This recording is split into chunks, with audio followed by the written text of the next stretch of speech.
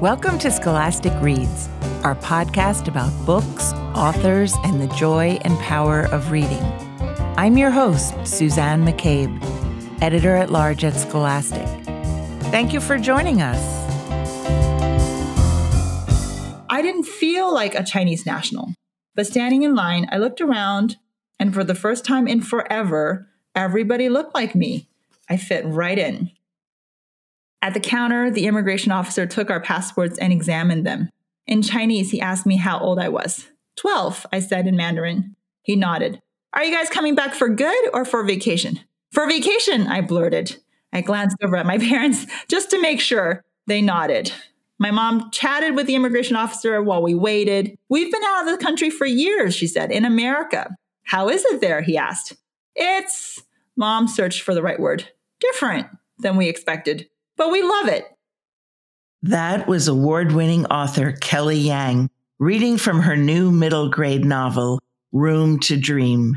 Kelly is the New York Times best-selling author of Front Desk, a wildly popular series about Mia Tang, a Chinese-American girl who is growing up in California in the 1990s. Kelly has won numerous accolades for her work, including the 2019 Asian Pacific American Award for Children's Literature. She'll tell us about Mia's latest adventures and about the struggles that she and her own parents faced immigrating to the U.S. when she was a child. Later, I'll talk with educator Don Vu about his new book, Life, Literacy, and the Pursuit of Happiness.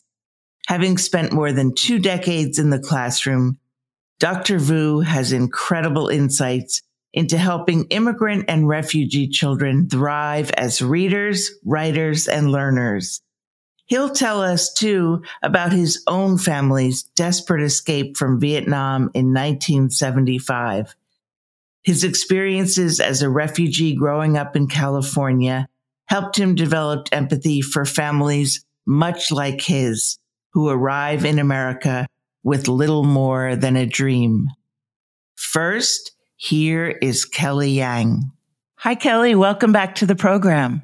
Thanks so much for having me. When you were a guest on the podcast in 2018, you were a debut novelist.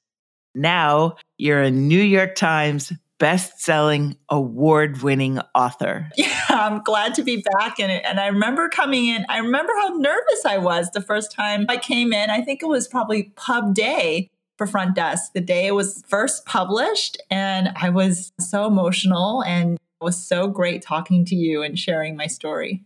Well, I'll never forget that day. And I'm continually happy for you because these books are extraordinary. For our listeners who may not know Front Desk, they're missing out, but this is your debut novel. Now, it places the indomitable Mia Tang, 10 years old, front and center. Could you tell us about the genesis of the story and how you discovered Mia's voice during the writing process? I had been trying to write the story of my childhood for a really long time. I worked in 3 different motels growing up with my parents all over Southern California, and they would clean the rooms and I would manage the front desk as like a small child. I think I did it from when I was 8 to when I was 12. And this was such a extraordinary childhood that when I became an adult and I wanted to write novels and books, I really thought that there is something really interesting here about taking that seed of what happened to me and making it into a beautiful story. So I tried, and I think I wrote a draft where it was a middle grade novel, but half of the book was told from the point of view of Mia's dad. I now realize in hindsight, knowing more about the industry, that was probably not such a great idea, but it helped me develop my writing muscle. And I always tell kids this, writing is rewriting. And the more you know your characters, I mean, there's a reason why like the entire cast of characters in these books in the Cala Vista Motel are so interesting. They're so different from each other. It's because I think it really helped that I took the time to spend that quality time getting to know them. You love to write. You love teaching kids how to write.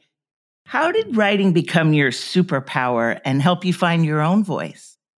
So growing up, we had no money. I mean, it was always a problem. It was something that was front and center in your mind. Just, are my parents going to be able to afford this thing that I have to buy for school? Or now the class is going on a field trip and they're asking for $15 and like, oh no. So that was always such a big part of my childhood, just the fact that we didn't have a lot. What I discovered was sometimes my parents' friends would have problems. Being struggling first generation immigrants, we all had a lot of problems. But their problems would often involve an employer mistreating them, or somebody took their passport, or they couldn't get a refund on something that they should be able to get, or that they were overcharged on their telephone, or whatever it was, like small little things.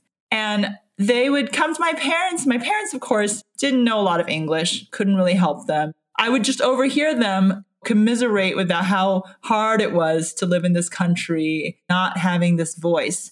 And I would eavesdrop and I would come in and be like, okay, Uncle Lee or Uncle John, how can I help you? And with my little pen and my little notepad, and I would try. And the first couple of letters, they worked. And that's when I realized that this was a superpower. This was something I could do for free. I didn't need any money for this, and I could change lives. And a lot of my parents' friends got their passports back, or they would get the $5 they were overcharged back, which was a life and death situation for a lot of immigrants. And you were 6 years old when your parents brought you here from China, right? Yeah, exactly. And I didn't know a single word of English. So that was something that I also just often wondered was, is being an author in the realm of possibility for me as someone who was not a native speaker and had acquired this language later. And now, the answer is yes. Now, tell us about Three Keys, which is the second book in the series. And I'm curious even how you came up with the title and what the title means to you.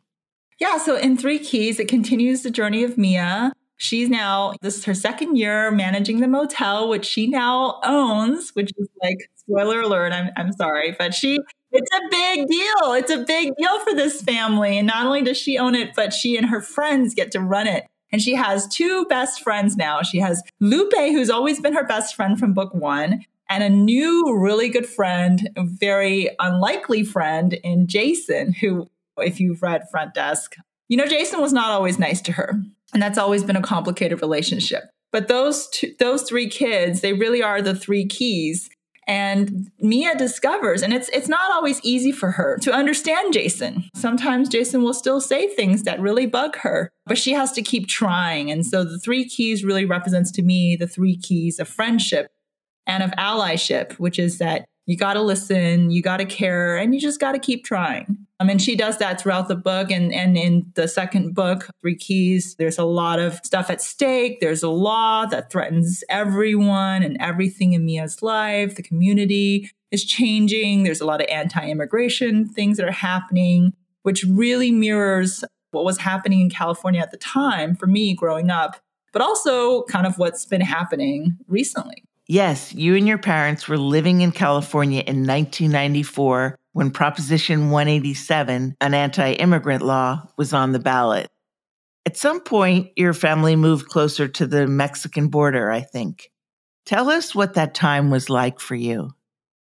We were first living in Anaheim, managing a motel there. And then we moved to Newport Beach, which is a very white area. And I was one of two Chinese kids in the entire school. And then from there, I moved to Chula Vista, which is right at the border in San Diego.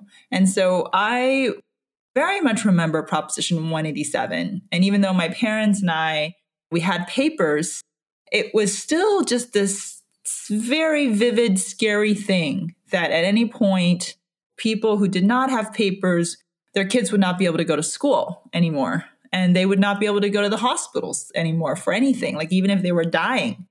And that was so terrifying to all of us as immigrants. It didn't matter if you had papers or didn't have papers. You just knew this was something that was like kind of inhumane and could happen to us. And I had a lot of friends at school. We were very worried about it. And that was the first time we actually started talking about it, which was a good thing. That we were finally starting to talk about these issues that we had been keeping to ourselves, not wanting to seem too different. But But at the same time, the other kids were also speculating about us. Like, oh, look at that girl. Maybe she can't go to school anymore, but maybe that one can. And it was so humiliating. It was so horrible to live through that. And you didn't have books like the ones you've now written, which offer kids positive images of themselves. Yeah. I mean, the only time I've seen growing up, I saw a Asian American girl in a book was Claudia from the Babysitters Club. And I love Claudia so much. She meant so much to me, but she never had to worry about visa issues. Like her life was always, it just seemed like her issues that she had to worry about were so different from mine that it was, that was jarring to see that. But I was so happy that at least she looked like me. During the pandemic, of course, we've seen an alarming rise in anti-Asian violence and rhetoric. Mm-hmm. How has that affected you and even your own children? It's affected us a lot. We recently moved back to the United States right before COVID. I had been living in Hong Kong for 15 years. When I first met you, I was living in Hong Kong for many years and finally decided that it was time to come back. I had so many books here, wanted to be back. And so this was my second time immigrating to the United States. My third time being an immigrant. The first time was I was 6. Then I had to immigrate to Hong Kong. Then I had to immigrate back. So I am like immigrant pro now. But what I did not expect, what was so hard, was the hostility. And we felt it like literally the minute we landed. We started getting the looks. And then my kids would come home from school. And this is when my heart really broke, was they'd come home from school and say, Mommy, we had to play coronavirus tag. And I just was like, what is that? What's coronavirus? Well, someone is the virus and they're it. And my kids were frequently made to be it. And it really hits you that, no matter what you do, sometimes you just feel like you could be so easily cast aside as not belonging here, or something's wrong with you, or that you're unwelcomed. And then, of course, this escalated until this feverish high point when my kids and I were verbally assaulted at the park. This woman came and said that she called us a racial slur and told us to go back to where we came from, which confused my kids, because they were like, what do you mean? We live 3 blocks away. Like, should we go back 3 blocks? And I had to tell them that that's not what she meant, which was a very difficult conversation as a mom, because you always want to protect your kids, but you also want to tell them the truth. Oh, Kelly, I'm so sorry.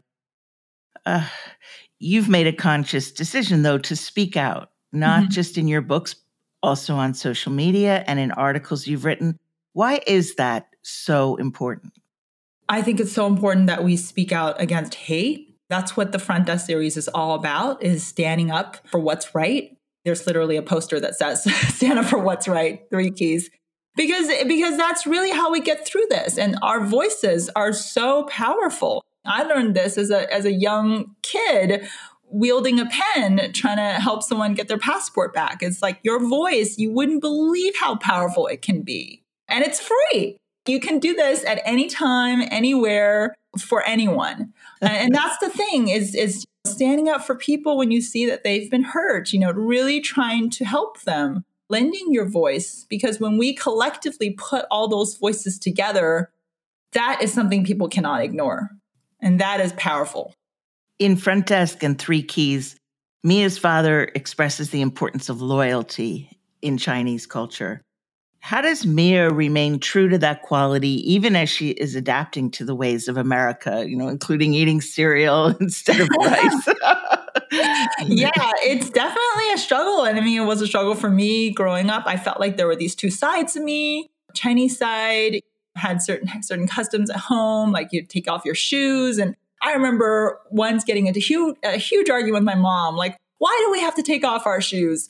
Oh, because, you're bringing the dirt in. It's like, but if we all didn't take off our shoes, then it wouldn't be dirty, And it was just so funny, because you could all just already see the 2 sides were sometimes battling each other. And that's hard as a kid. Which side do you listen to sometimes? And what I wanted to showcase in these books is the nuance of that, what that feels like. But they don't have to battle each other. You can be Asian American.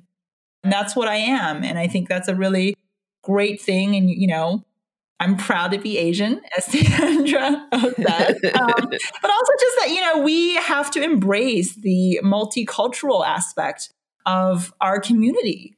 And that's what really makes America so beautiful, is that we have people from all different cultures, and we have to celebrate that. But in terms of her clinging to some of the foods and stuff, just not feeling ashamed. You don't have to strip away everything about yourself to conform. And that was a hard lesson for me growing up, because there were definitely times when I felt that pressure. And I remember living in Newport Beach, for instance. That was an all-white school. It was tremendous pressure to conform, to try to fit in, to be white, basically, which was impossible and not something that made me feel good. It takes a lot of courage to say, actually, I'm beautiful the way I am. Young readers can now look forward to another sequel in the Front Desk series. It's called Room to Dream, and it's due out in November. Tell us about Mia's latest adventures, Kelly. Well, so after years of hard work, years of toiling away, they finally get to go on vacation. Mia gets to go on a vacation across the Pacific Ocean to China with her parents and with Hank. And I mean, after the year we've had, I think we can all use a vacation. So, and you know what? Writing this, I think I wrote this a huge chunk of it, or at least edited a huge chunk of it during the pandemic. And my editor and I felt such a relief, just such joy, just that we could travel with Mia. It was so much fun, and she gets to see China right as it's on the cusp of changing. Everything is sort of starting to change. It's modernizing, which is good and bad. People are changing, which is good and bad. And she's got to deal with all that. But the most amazing part of it, and I'm going to read a scene from the book, is, of course, when she's finally reunited with her cousins. And she's missed them for so long. And it's always a little nerve-wracking because, and I remember this, we came here when I was 6 years old, and I don't think I went back to China to visit until I was maybe like 10. So that was 10 or 11 maybe. So that's a good 4 or 5 years that you're wondering, I'm missing all these people, but are they missing me? What if they forgot all about me? What if they don't even recognize me? Because you've changed so much as a kid. So I'm going to read for you guys a passage from Room to Dream. 4 in-flight movies and a little over 13 hours later, we landed at Beijing Capital International Airport. We pressed our faces up against the tiny plane window, trying to get a view of my hometown. It was nighttime, so I couldn't make out the city too clearly, but I recognized the noodle-like roofs of the traditional Beijing hutongs as we touched down. I bounced in my seat in excitement. "We're here," Mom declared, the corners of her eyes gleaming in the light. "Can you believe it? We're actually home." My dad dabbed his own wet eyes while I repeated the word home in my mind. I hadn't thought of it as coming home. If this was home, what was the Cala Vista? Hank jumped up from his seat with a Polaroid camera. "Eggplant!" he exclaimed in perfect Mandarin, to the surprise and delight of all the passengers around us. Did I get that right? My mom gave him 2 thumbs up while Dad gathered up our carry-on luggage. I patted my backpack. All my presents for my cousins were in there. Hot Wheels? Check. Jenga? Check. Twister? Check.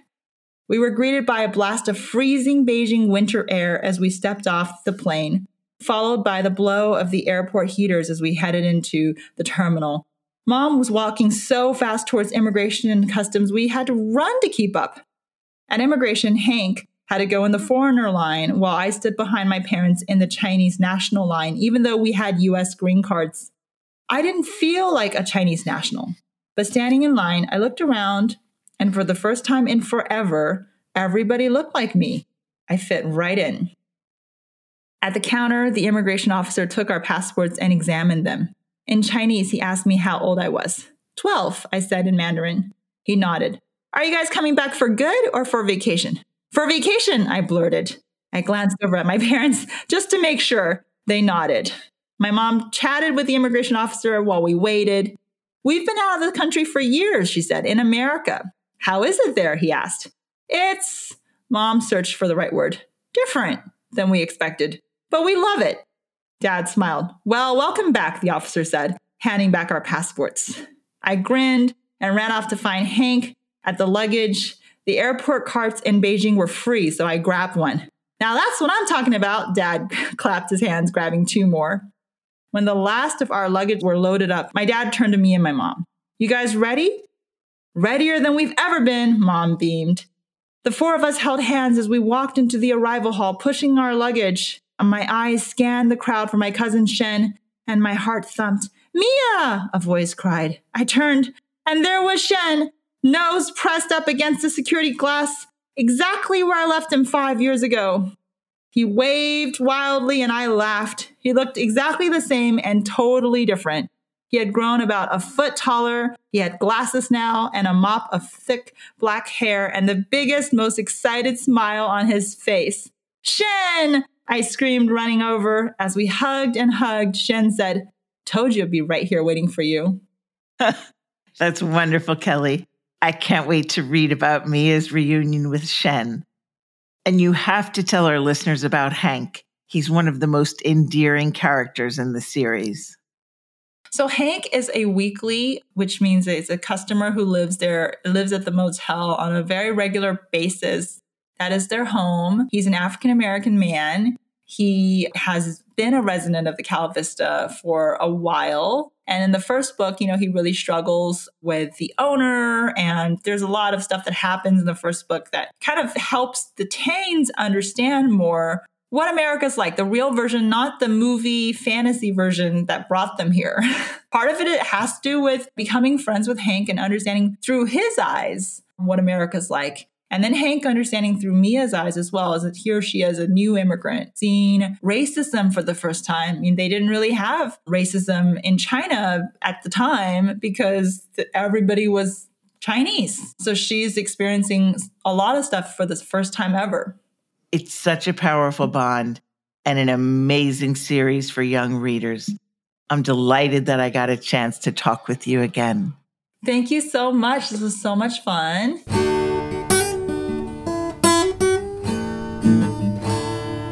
Now, here is Dr. Dawn Vu, an author, literacy advocate, and award-winning principal. Hi, Dawn. Welcome to the program. Hi, Suzanne. Thanks for having me.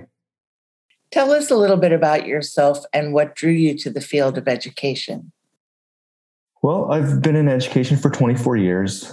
During my senior year at UC Berkeley, I got a part-time job as a tutor mentor at Oakland High School. And I worked in a classroom with a young teacher named Wayne Yang. I absolutely loved it. I loved explaining things to kids and connecting with them. I wasn't too much older than they were. And he encouraged me to sign up for a program called Teach for America. It was a 2-year commitment to teach in an inner city school. And the next fall, I had my own classroom down the street at Bella Vista Elementary School. This was in 1994.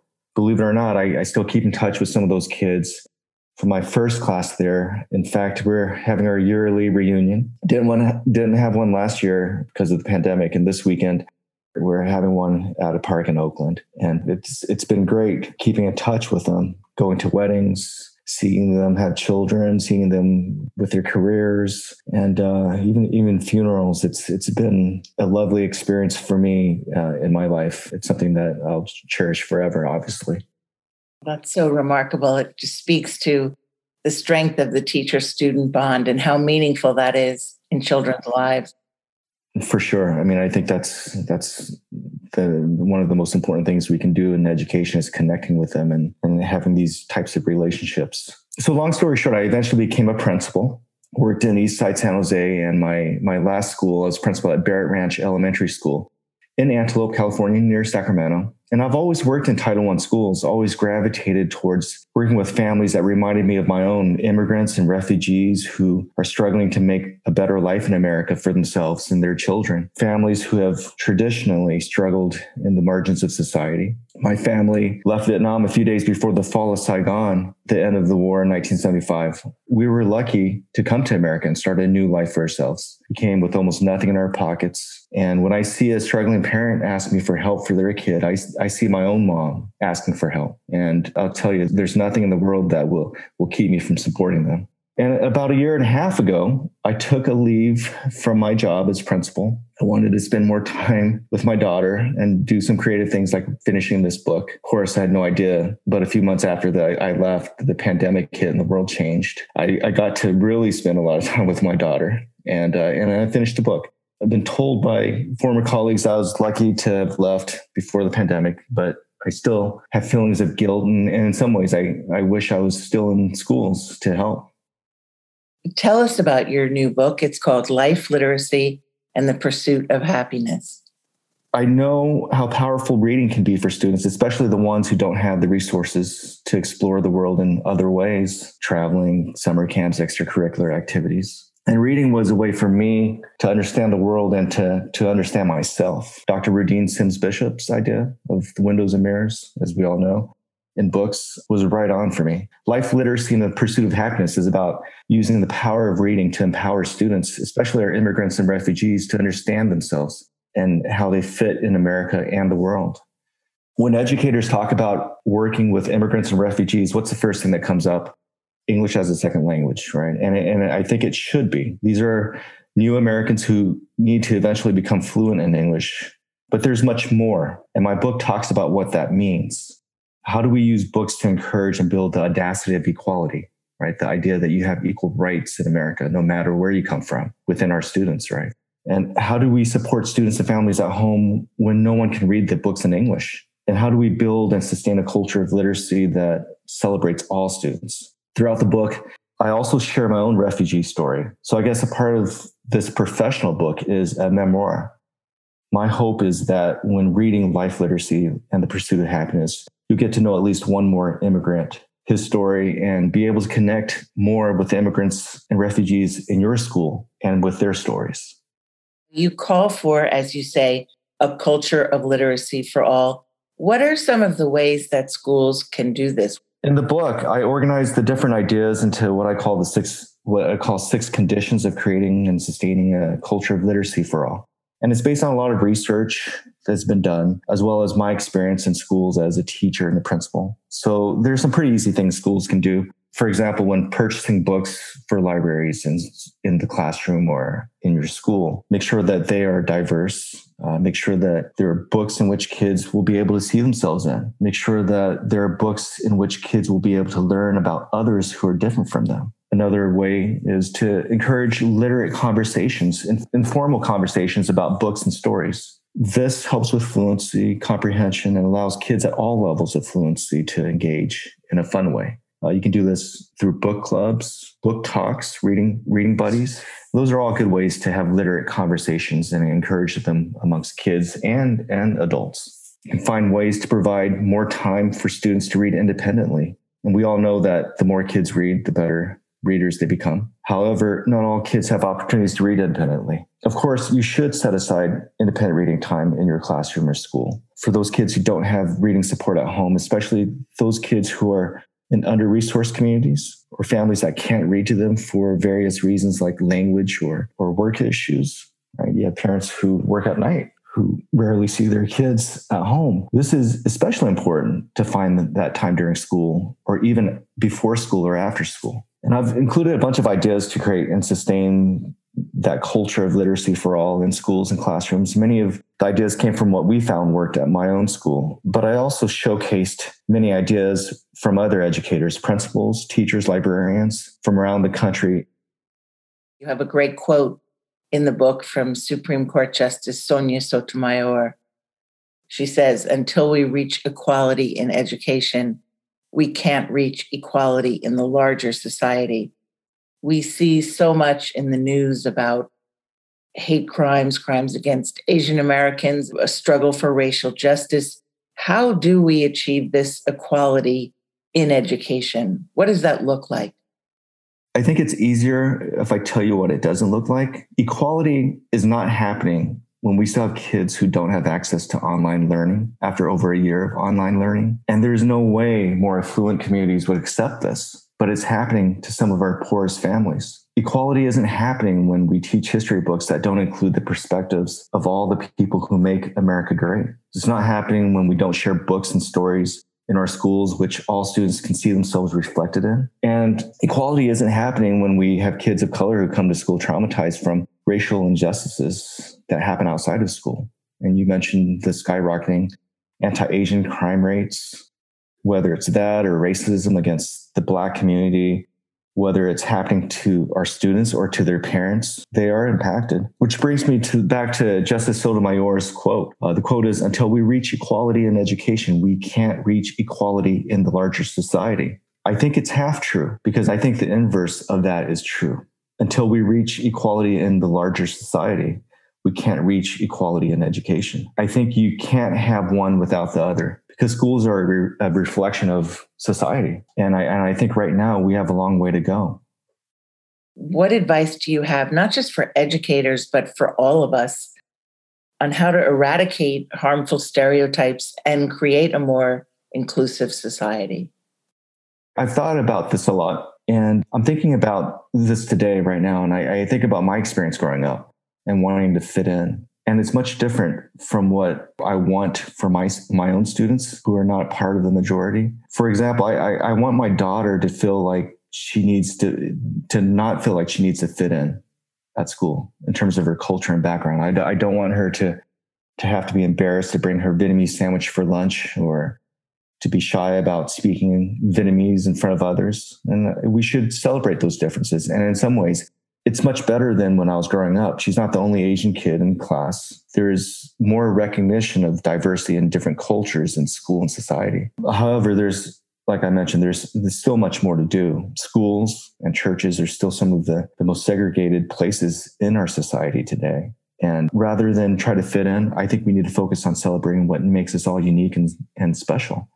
So what I encourage my friends and family to do, which I think what we should all do, is to open up your social circle to include people from other ethnicities, backgrounds, people who are different from you. And one of the conditions of building a culture of literacy for all, in life literacy and the pursuit of happiness, is a condition of commitment. And it's focused on the idea of expanding your circle, your social circle, so that you get to know and be comfortable with people who are different from you. And if we are to do this work in educating all kids, then we need to look within ourselves first. I think someone said this once: you fear what you don't know, and you can only get to know people for who they are when you reach out, connect with them personally. Suzanne, I'm not an anti-racist expert, and I'm not just learning like everyone else. And was reading this book, Uncomfortable Conversations with a Black Man by Emmanuel Acho. He says to do the same thing. He said, join meetups, take a class, stop and talk to a colleague of color, or sit next to a person of color on the subway and strike up a conversation. And this is kind of where we start. You fear what you don't know, and you make stereotypes to fill in the gaps. And I think we create a more inclusive society if we just reach out, connect with one another personally. And for educators, it's absolutely important for us to do this when we are serving students and families of color. We need to go beyond the demographic data that you see every year, the state data that tells you the different ethnicities in your school, the different percentages of free and reduced lunch students, and really reach out and go beyond those data points and reach out and really understand students and families' hopes, their dreams, and their challenges. So you talk in the book so poignantly about your own experience as a new student in the US in the 80s. You didn't want to be seen as different, as you said. You wanted to fit in with the white kids, the middle-class kids. How did the experiences of being bullied and of feeling like you had to erase part of yourself, how did they stay with you? I think when it happens to you, you build... You can do two things. You can either build empathy for others, or you can build resentment. And I'm not saying either is right, but for me, I had this strong sense of empathy for others, people who don't fit in, people who are struggling to connect with the greater society. And for me, when I'm on campus, when I was on campus, and I would see kids who were sitting by themselves at the lunch table, or kids who are having a difficult day with finding friends or anything of such. And I would connect with them on that level and kind of remember. And I don't know if those are the scars that I carry with me, but just remember what I felt like when I didn't fit in. And being in the position that I am in as an adult in the school, as a teacher, as a principal, there's a lot of power in that, in what you do and what you can do to help kids feel connected to someone else. And that's the calling that I sense in the work. Tell us about your own reading journey and why that was so powerful to you and how you try to share that with your students. Like I mentioned before, reading was a way for me to connect to the world. Just growing up and not having a lot of the resources to explore the world in different ways. We did not travel. We did not go on summer vacation. We rarely went out. I don't remember going out to the movies with my family as a kid, because we never did. We didn't have the resources, the money to do that. My parents were always working. And so reading became a window to the world for me. And I explored the world through books and stories. And even though back then we didn't have many books that were mirrors that reflected my own background, I remember reading about Albert Einstein as a kid from a book that I found in the library, and remember just connecting to his curiosity, to his wonder at looking at the stars in the evening sky, and thinking that someday, I can possibly be an astronomer, thinking that someday I can possibly do something where I can discover new things. And it made a big impact on me. And that's kind of why I do the work that I do in pushing this agenda of building a culture of literacy in schools, of encouraging kids to read books. It's because I think this is a great equalizer for all of us. It's connecting each other to the stories that we have in this world. Do you remember the first time you saw yourself in the pages of a book? When I was a kid, like I said, there weren't too many books. And, if you look at it now, things are getting better, but still, I think the Children's Book Cooperative did a survey just recently, and I think almost 70% of all books still had white characters, main characters, animals or objects, as opposed to characters of color. And this is, I think that was in 2019, the last survey they did. So for me, I really don't remember when I was a child of reading a book that had an Asian character or an immigrant. But I'll tell you a story.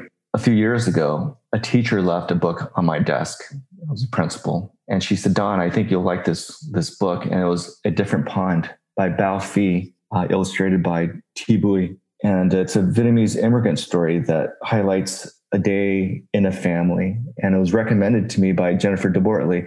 And I read it and I instantly fell in love with it. And I wish I had that to read when I was a kid. And the next day, Jen told me that she read it out loud to her class. And one of her Vietnamese American students said afterwards, "I love this book. It's about people from Vietnam like me." And I just remember that's probably what I would have said if I was a kid in that class and listened to that story. And it was a few decades late, but it just made me happy. It just made me happy to hear that, to see that it connected with him like it would have connected with me as a child. That's a great story. What do you hope educators will take away from life literacy and the pursuit of happiness?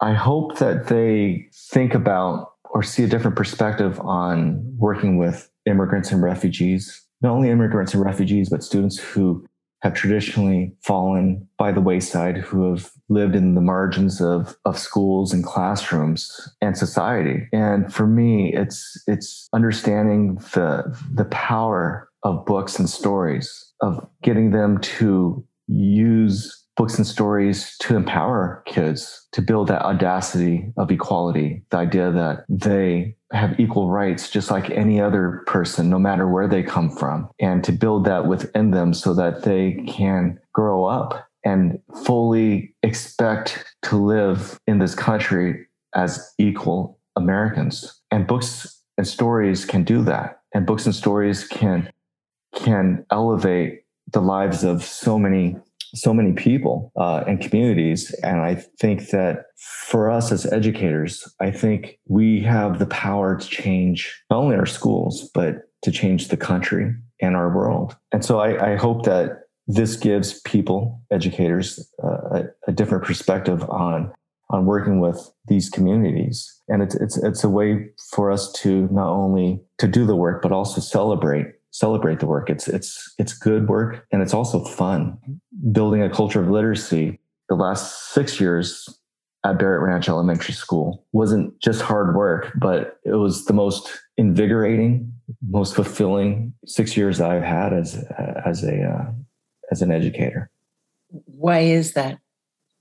Because it's life-changing, not only for the kids, but also for yourself. For me, and I think for a lot of my teachers, they were able to reconnect with stories again, to find the joy in the stories that we read as kids and in the new stories that are coming out, and to see that, just like with my student, my Vietnamese American student, to see that the impact on these kids, and to find different ways to celebrate stories. Another story, I was reading Malala and Her Magic Pencil to a group of kids. And I remember turning the page and reading about Malala, and looking at one of my students who was from the Middle East, and she had a hijab and she was wearing one. And I remember looking at her, and she was smiling as I was reading the story. And I looked at her, and she smiled some more, and she raised her hand and said, I'm wearing what she's wearing. That is really proudly. And I asked her, I said, in front of the kids, I said, how do you feel that she's wearing a hijab like you, a beautiful hijab? And she said, I feel proud, with a big smile on her face. In those moments, you realize the power of books. You realize the power that books can have to change the world. And it changed her world right there. And hopefully, that stays with her. And hopefully it empowers her to do something in this world that is positive and great. Oh, it's so moving. What advice do you have for parents who are immigrants or refugees themselves? Many are struggling. They're struggling with language barriers. How do they help encourage a love of reading in their children, given the limited resources? Well, I would say to those parents to speak up and ask for support from schools. If you can't find books or afford books to read with your children at home, ask your school to help. If you can't read the books in English, I would say to them to ask for books that are bilingual. You can encourage the love of reading in your children through your home language. Imagine a Mexican-American father reading aloud in Spanish the children's book Dreamers by Yuyi Morales with his family after dinner. And imagine the impact on the kids, the parents, as they read this immigrant story and dream of a better future for themselves in their new country. And I think that the love of reading can happen in any language. So I guess my point is that schools are funded to help all kids. And there are even special funds meant only for immigrants and refugee students and families. And schools have the duty to address the needs of all kids. And so I would encourage parents to ask for help.